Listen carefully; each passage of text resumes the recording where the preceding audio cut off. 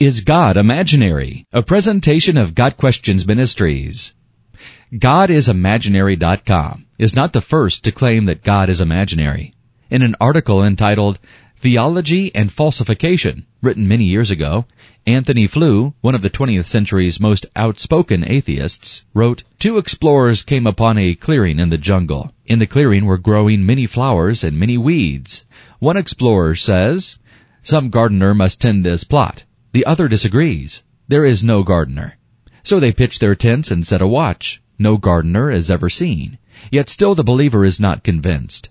But there is a gardener, invisible, intangible, insensible to electric shocks, who comes secretly to look after the garden he loves." At last, the skeptic despairs.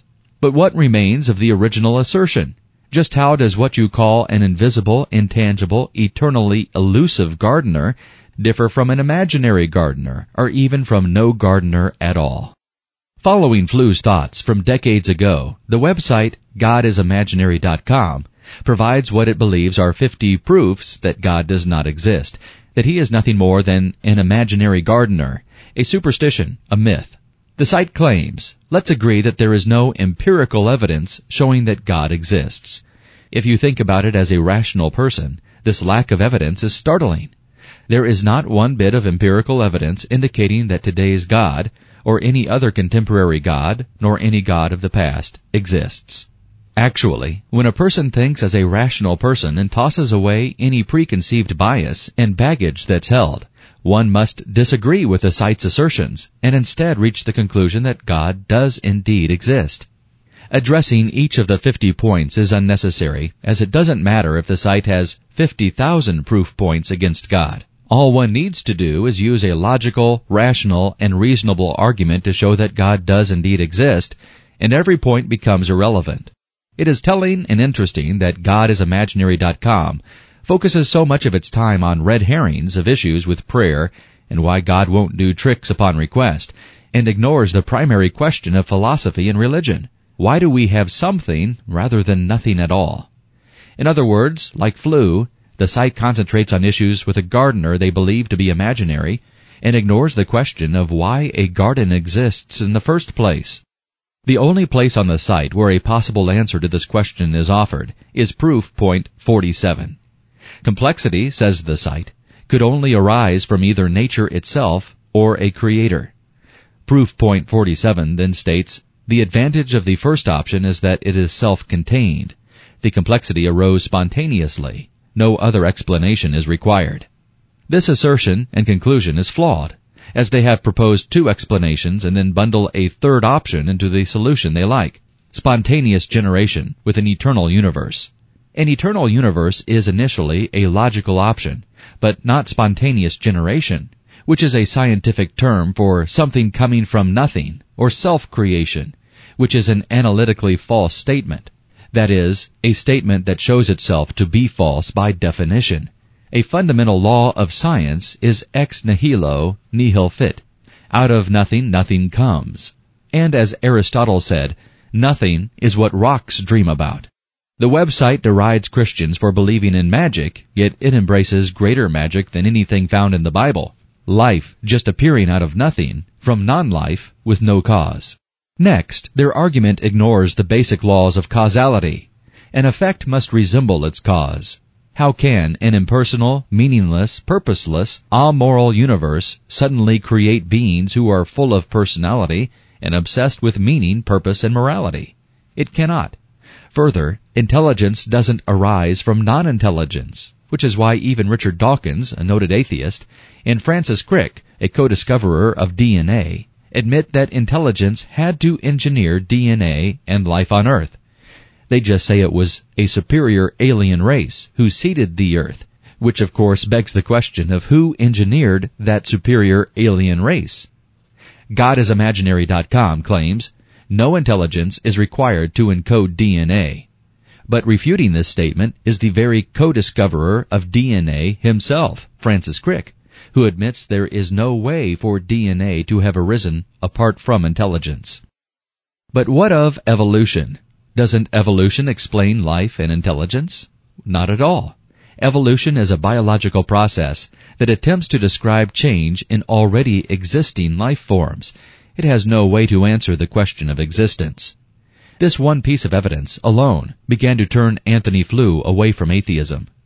These facts being evident, it then becomes quite easy to offer a simple, reasonable, logical proof for God in this way.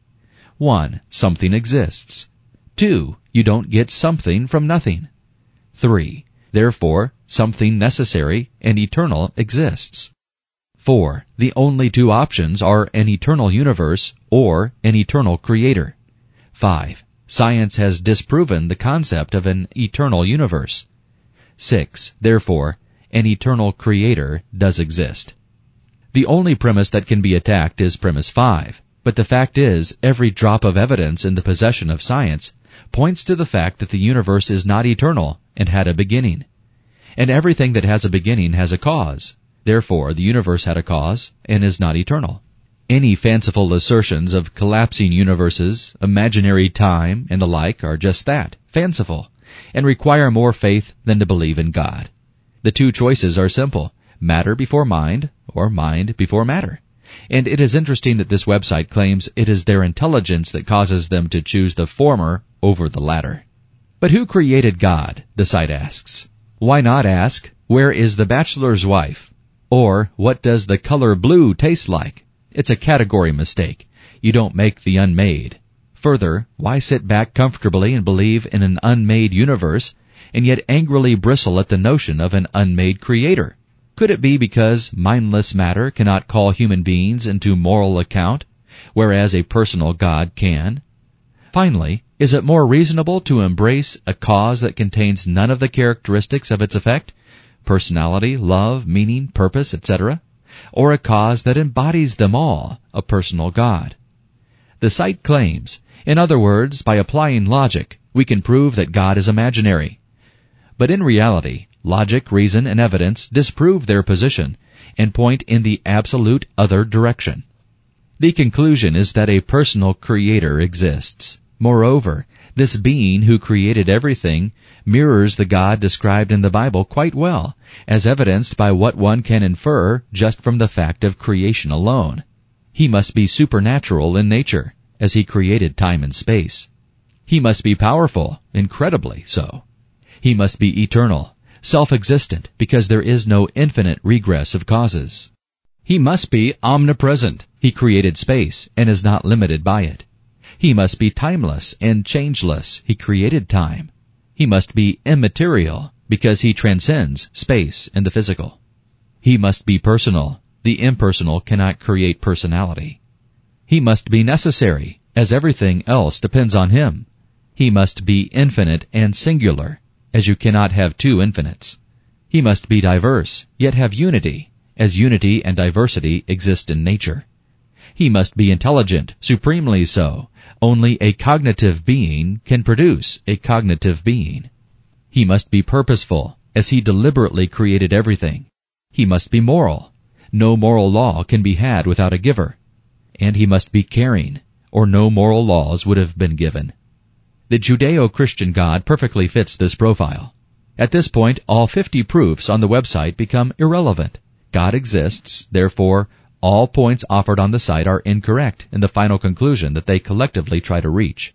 Wondering why God won't cure all the cancer in the world because a group of Christians prayed for it, pointing out the divorce rate among Christians, scoffing because God doesn't create money for churches out of thin air, wondering why Jesus never moved a physical mountain, asserting a false dichotomy that says a person must be a person of facts or of faith.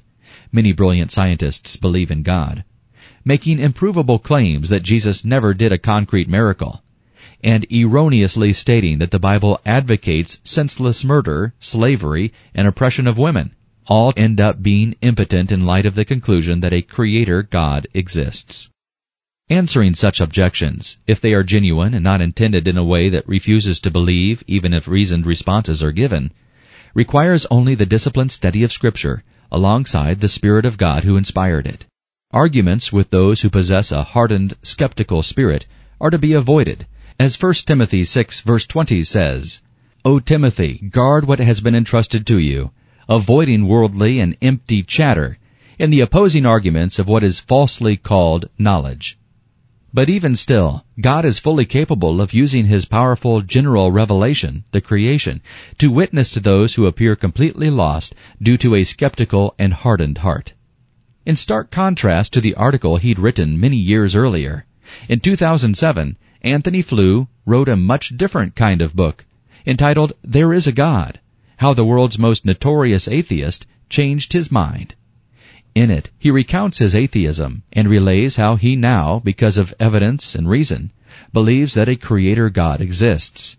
The one who initially posited an imaginary gardener now says, I think the origins of the laws of nature and of life and the universe point clearly to an intelligent source. The burden of proof is on those who argue to the contrary. This being the case, one thing is certain. The 50 frail attempts on GodIsImaginary.com to prove that God is imaginary fall far short of even causing a nick on the armor of evidence that opposes them. This has been a presentation of God Questions Ministries, www.godquestions.org.